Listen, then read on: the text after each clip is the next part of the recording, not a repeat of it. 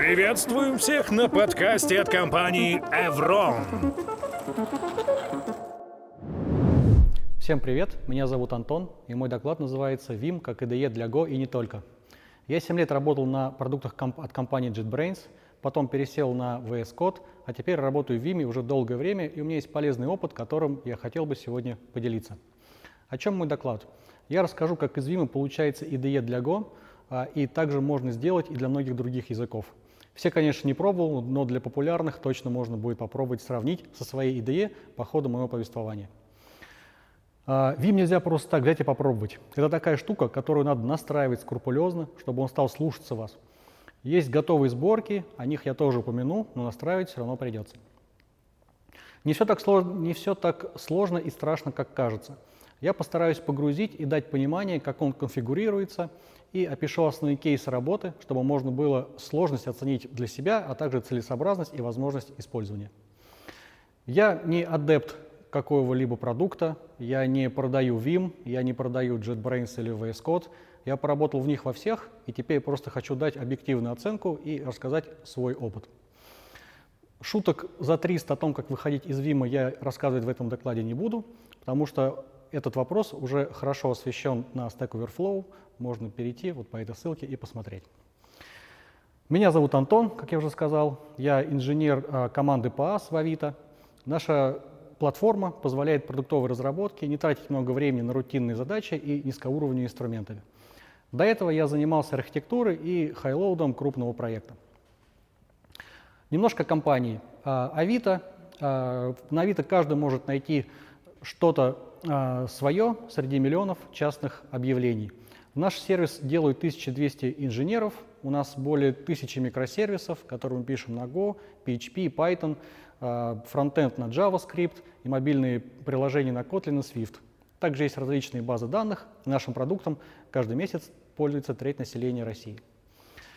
Итак, начнем с видов Vim. Как известно, Vim не один. Я расскажу, почему их так много и как они появились. Все началось в 1976 году, когда Билл Джой создал редактор VI, или известен как V. Билл Джой — это американский ученый в области теории вычислительных систем, разработчик программного обеспечения для Unix и один из основателей и бывший руководитель исследовательского отдела Sun Microsystems.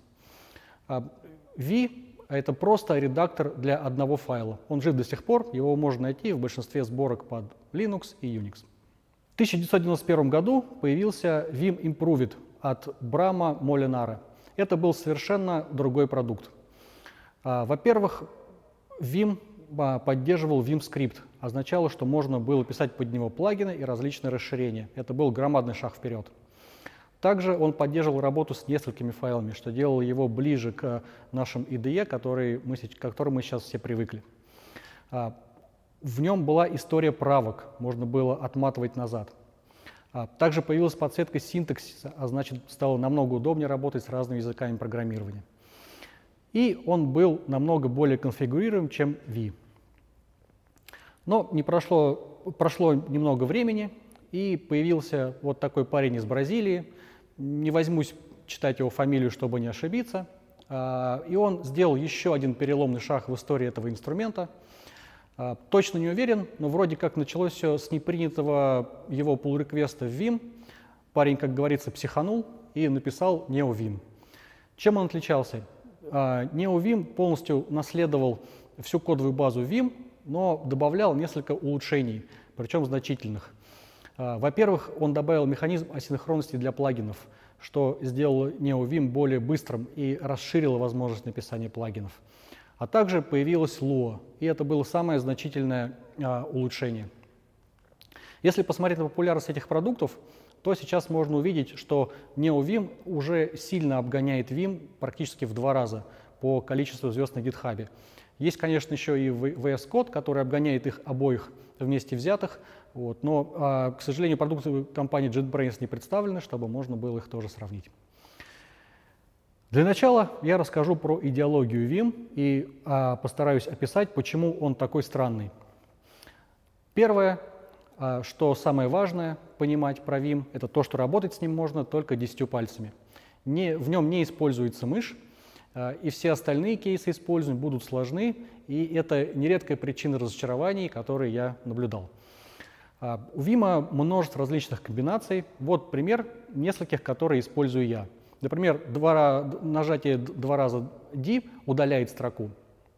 Также мы можем начать редактирование нажатием одной из клавиш А маленькое, А большое, И маленькое, И большое. Они либо переносят нас в начало строки, либо начинают редактирование с того места, где мы сейчас находимся. Мы можем перемещаться также по словам нажатием либо W, либо B. Можем перейти в начало файла или на нужную строку, поставить метку. Также есть более сложные комбинации. Например, можно удалить целое слово под курсором. Можно удалить символы с текущего положения курсора и до конца слова, включая пробел после слова. Можно перемещаться назад и вперед по тексту от скобок. А также можно изменять регистр выделенных символов на нижний или на верхний. Еще отдельная история со стрелками. Вместо них используются вот эти клавиши H, J, Q и L. Сначала очень непривычно их использовать, но быстро привыкаешь. И уже пальцы перекидывать на стрелки становится неудобно. Те, кто печатает 10 пальцами, наверняка меня поймут. Когда ты держишь пальцы в нужном положении, и смещение их на стрелочке приходится потом обратно подстраиваться на предыдущее место. На самом деле эти буквы используют вместо стрелочек не из-за того, что это удобнее, а просто из-за того, что клавиатура разработчика Vim выглядела примерно вот так. На ней стрелочек просто не было в принципе. Но потом это прижилось, и теперь это стало даже удобно. Дальше. Комбинации. Все комбинации клавиш точно запоминать не нужно. Вам нужно только те, которые вам удобно и нужно использовать. Их будет не такое большое количество. Комбинации бесконечны. На самом деле нет и расширяемы. Почему я сказал бесконечны? Потому что к каждой комбинации можно прибавить в начале какое-то число или цифру. Например, если нажать 5, а потом 2 раза D, то удалится не одна строка, а 5 строк. Поэтому можно сказать, что комбинации бесконечны. Расширяемые означает то, что можно биндить несколько комбинаций подряд, можно их как-то миксовать и создавать свои. Также эти комбинации стоит освоить независимо от той IDE, которую вы используете, потому что Vim мод есть у всех популярных IDE и просто редакторов, и даже у онлайновых. Например, тот же LeetCode добавляет возможность работать в режиме Vim. Редактирование текста оно точно ускоряет. Переучиваться может быть сложно. Это совсем не бесплатно, и какое-то количество времени придется потратить на то, чтобы привыкнуть к новой схеме работы. У меня это заняло примерно пару недель до момента, когда он начинает приносить перформанс и становится автоматизмом. То есть как минимум становится быстрее, чем я работал без этого. Важно понимать, что в Vim есть 3 режима. Normal, Insert и Visual. Основные, те, с которыми мы работаем. Normal используется в основном для навигации и действий вроде удаления. Insert для вставки текста и его редактирования. Используется, как ни странно, редко. А Visual используется для выделений и действий с выделением. Большую часть времени мы работаем в режиме Normal. Пишем код мы не так много, непосредственно набивая символы. Большую часть времени мы перемещаемся, удаляем, выделяем, что-то где-то ищем код, читаем его и так далее. Конфигурируемость Vim — это одно из главных преимуществ, которое стало важнейшим для меня и сделало Vim очень гибким инструментом. Конфигурация Vim делается на low, если мы говорим про NeoVim. Конфиг — это кодинг со всеми вытекающими. Можно задавать условия, при которых та или иная конфигурация сработает. Например, если терминал показан, то указанная клавиша его закроет. В противном случае у нее будет другое назначение.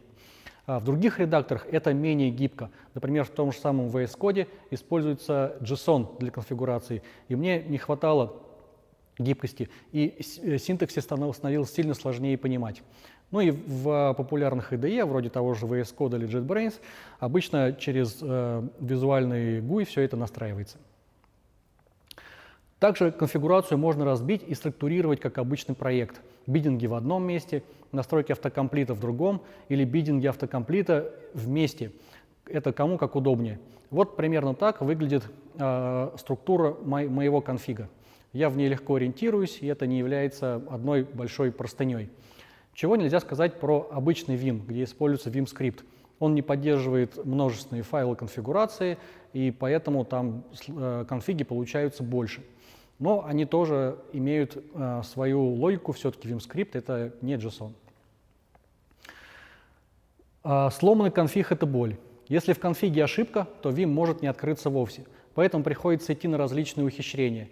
Например, когда я что-то заново делаю в конфигурации Vim, то я делаю конфигурацию в одном Vim, потом открываю в другом окне другой Vim, открываю какой-то проект и проверяю, открывается он или нет. Потому что если не открывается, то у меня осталась рабочая загруженная копия Vim, где я смогу это исправить. В противном случае мне придется заходить через какой-то другой текстовый редактор и исправлять то, что я там сделал, чтобы у меня Vim хотя бы открылся.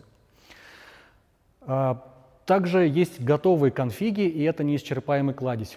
Я много чего позаимствовал у других вимеров. Среди вимеров можно встретить авторов известных инструментов, например, автора Go-релизер. Dot-файлы я отслеживаю прямо на GitHub. Интересно смотреть за новыми коммитами, что придумывают авторы. Здесь я привел несколько ссылок, те, которые я использовал, те, в которых можно взять что-то полезное. Также команды — это еще одна важная составляющая Vim. Их много. Также плагины добавляют свои команды. Команды можно вызывать сочетаниями, причем по несколько. Можно дергать в loop, конечно же, тоже. Например, команда wqall — это выйти с сохранением из всех буферов. Я обещал, что я не буду говорить, как выходить из Vim, но нельзя просто так говорить про Vim и не сказать, как из него выйти. Команда lsp-restart перезапускает lsp-сервер. Плагин стал делать установку плагинов и так далее. Поиск и замена. Можно посмотреть, как делается поиск и замена в Vim. Достаточно непросто это выглядит поначалу, кажется. Для этого нужно вводить команду. В первом параметре мы указываем искомое, вторым параметром мы указываем то, на что нужно заменить, и JEC указывает, что нужно спрашивать после каждой замены. Также можно указать, что сделать то же самое, но, допустим, только с 3 по 10 строку. Следующая команда показывает, как можно вырезать все HTML-теги. И еще одна последняя команда, которой мы видим, как можно комбинировать сочетание клавиш. Сначала мы вызываем замену, потом мы делаем 3 раза left для того, чтобы переместиться в место, где должна произойти замена. Таким образом, замбиндив на клавишу Ctrl-R вот эту команду, можно сделать автоматическую замену. Таким образом, можно ими жонглировать, этими командами, кому как удобнее. Еще одна составляющая, самая, на мой взгляд, сложная и для понимания после обычных IDE, это буферы, окна и табы. В обычных IDE мы привыкли, что все это таб, каждый файл открывается в табе и все. Но в Vim существует 3 сущности, если их можно так назвать. Каждый открытый файл — это буфер. Буфер привязан к какому-то открытому файлу. Один файл можно открыть несколько раз в нескольких буферах. И внесение изменений в один будет автоматически отражаться в других буферах, аналогичных. Буферы можно комбинировать в окна, а окна уже в табы. То есть мы можем открыть несколько табов, внутри каждого таба открываем окна с буферами. Можно в разных табах открыть одни и те же файлы, но в разных комбинациях с разными составляющими. Это иногда бывает удобно, но нужно постичь дзен Vim, чтобы этим начать пользоваться. Я еще этого не достиг. Также помимо Vim, 10-пальцевая идеология протекает и в другие инструменты. Можно жить в одном Vim-мире. Например, популярный мультиплексор Tmax можно перевести в режим V и пользоваться теми же самыми сочетаниями клавиш. Я использую K9s для работы с кластерами Kubernetes, и там аналогичная навигация, редактирование, поиск. Fuzzy Finder, который помогает мне искать все и вся. Вот. И файловый менеджер, простой как палка, он называется LF. Тоже все на одной клавиатуре, не прибегая к мыши. Достаточно удобно. Дальше. Теперь поговорим о плагинах, которые, собственно, превращают Vim в IDE и дает те же самые возможности. Кстати, IDE также являются, по сути, набором плагинов и модулей, но уже собранных под вас, но все равно много расширений добирается поверх. Однако для Vim тут работы намного больше, и я чуть дальше об этом расскажу. Конечно же, существуют подборки плагинов. Есть несколько популярных, я привел 3. В этих подборках десятки тысяч плагинов на любой вкус. Они могут быть для Vim, отдельно могут быть для NeoVim. Я подписан на них на GitHub и вижу, как автоматически удаляются плагины, которые, например, не развиваются, и еще по каким-то критериям. То есть помойками я эти подборки назвать не могу. Для установки плагинов существуют менеджеры. Их несколько, я использую один, он называется Vim как. Как видно на скриншоте, для того, чтобы мне добавить плагины, нужно описать их все вручную в файле, а не как привычно в IDE накликать мышкой. Затем я вызываю команду plug-install, и она устанавливает либо обновляет плагины. С одной стороны, приседаний больше, но с другой стороны, гибче, потому что здесь я могу указать не только название плагина, я могу также указать его версию, которая нужна, которая мне потребуется, то есть тег на GitHub, например. Я могу указать то, что его нужно собрать, сбилдить, допустим, выполнить с командой make, и что-то произойдет, какая-то дополнительные какие-то операции. Теперь поговорим про первый и основной плагин, с которого стоит начать. Это интеграция с LSP. Что такое LSP? Это Language Server Protocol. Это такая штука, которая появилась в Microsoft вместе с какой-то из их IDE. Кажется, VS Code. Что она делает? Благодаря этой технологии можно сделать один инструмент и использовать в любых редакторах одинаково. Vim не исключение. Можно вынести с рабочей машины даже куда-то это. То есть ваш редактор кода для работы с вашим языком программирования начинает обращаться к какому-то серверу, по этому самому Language Server протоколу. Этот сервер отдает ему для переданных данных ошибки, варнинги и прочие штуки, к которым мы привыкли в наших IDE. Есть отдельный сайт с документацией по этой технологии, где можно подробнее и досконально это все изучить. Если вкратце, как я уже сказал, ваш редактор передает ваш файл, с которым вы работаете, в сервер по этому самому Language Server протоколу, а в ответ получает набор предупреждений и команд, которые можно с этим файлом сделать. Для Go существует официальный сервер, который называется GoPLS. Произносится он и читается GoPlease. На самом деле есть еще другие, я их не смотрел, потому что GoPlease — это фактически официальный, который находится в репозитории вместе с Go.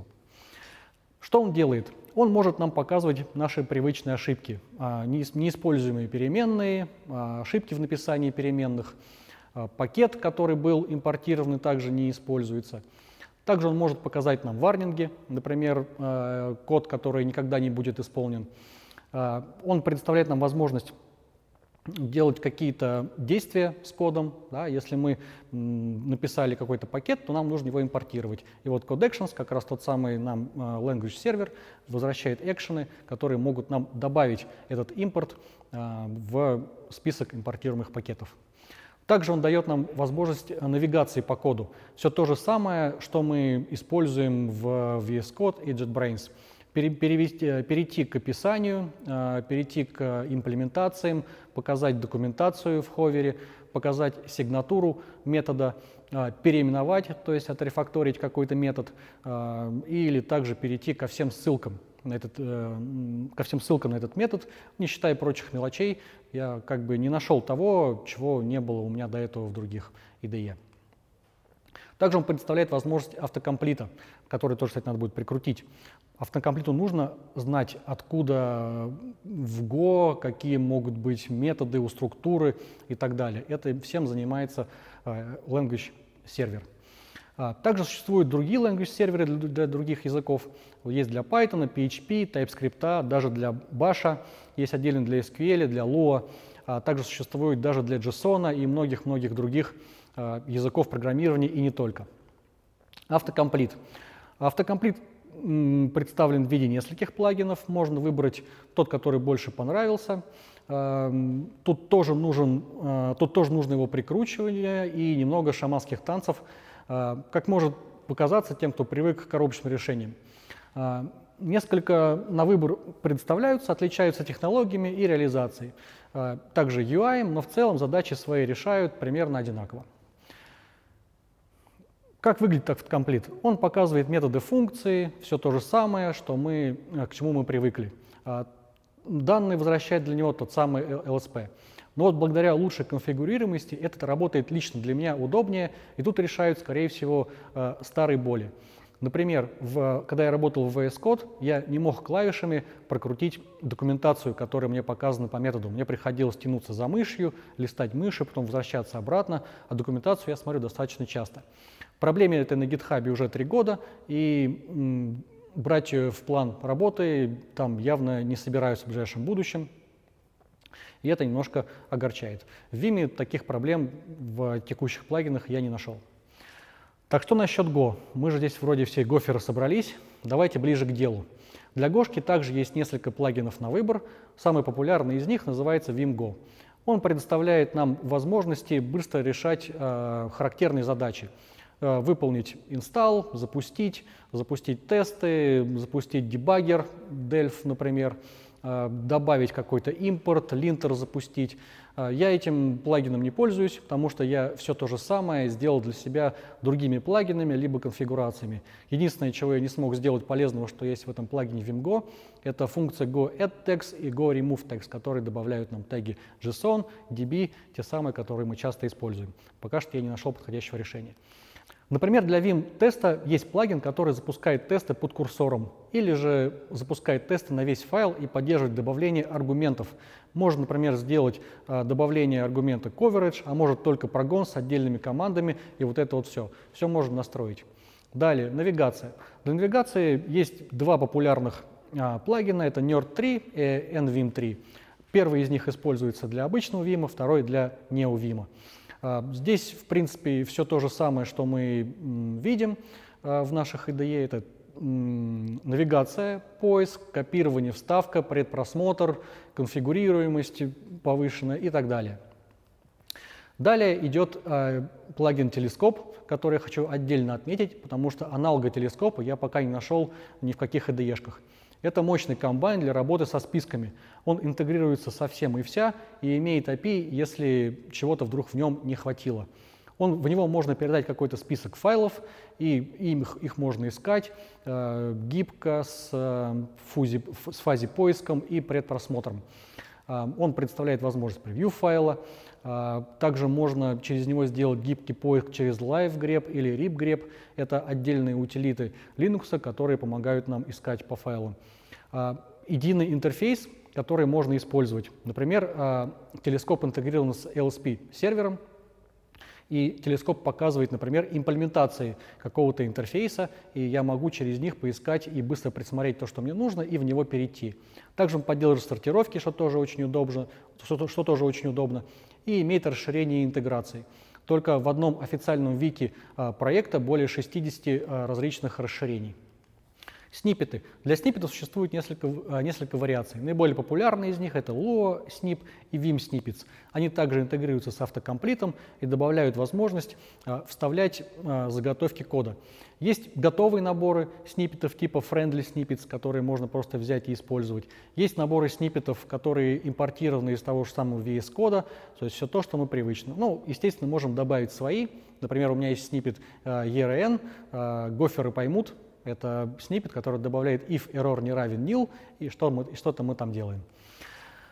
Дальше вкладки. Вот это плагин для тех, кто не проникся буферами, как я, и у него есть режим, в котором табы и буферы — это все вкладки. Не нужно думать о том, таб это или буферы, просто мы работаем так, как привыкли. Он поддерживает возможность сортировки, можно перемещать вкладки влево-вправо. Он поддерживает возможность группировки вкладок, что тоже очень удобно, если их становится много. А также он интегрируется с LSP и показывает в каждой вкладке количество ошибок, ворнингов, каких-то информационных сообщений. Дальше также важнейшая штука для работы – это работа с гитом. Здесь немножко все сложнее. Я нашел для себя несколько плагинов. Первый – это плагин GitScience. Он показывает измененные строки, а также может показывать blame какой-то конкретной строки. Это достаточно удобно, когда нужно посмотреть, в какой момент времени здесь было что-то изменено, посмотреть номер задачи и так далее. Также он помогает удобно работать с ханками. Простым вызовом горячих клавиш можно посмотреть, что здесь было изменено. Для диффов самый годный плагин я нашел, который называется DiffView. К сожалению или к счастью, это отдельный инструмент. а не часть какого-то одного большого. Ну, один большой я нашел только в одном единственном продукте. Это в продуктах от JetBrains, IDE, которые могут похвастаться хорошим, проработанным до конца, который умеет делать все. В остальных продуктах я такого не нашел. Diff умеет открывать диффы для разного количества коммитов. Можно указывать через ссылки, можно указывать через хэши коммитов, название веток и так далее.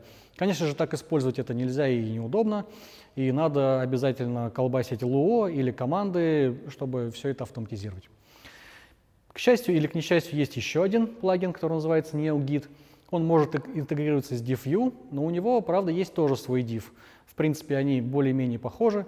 Это я все рассказывал про плагин, которые делают Vim похожим по функционалу на VS Code.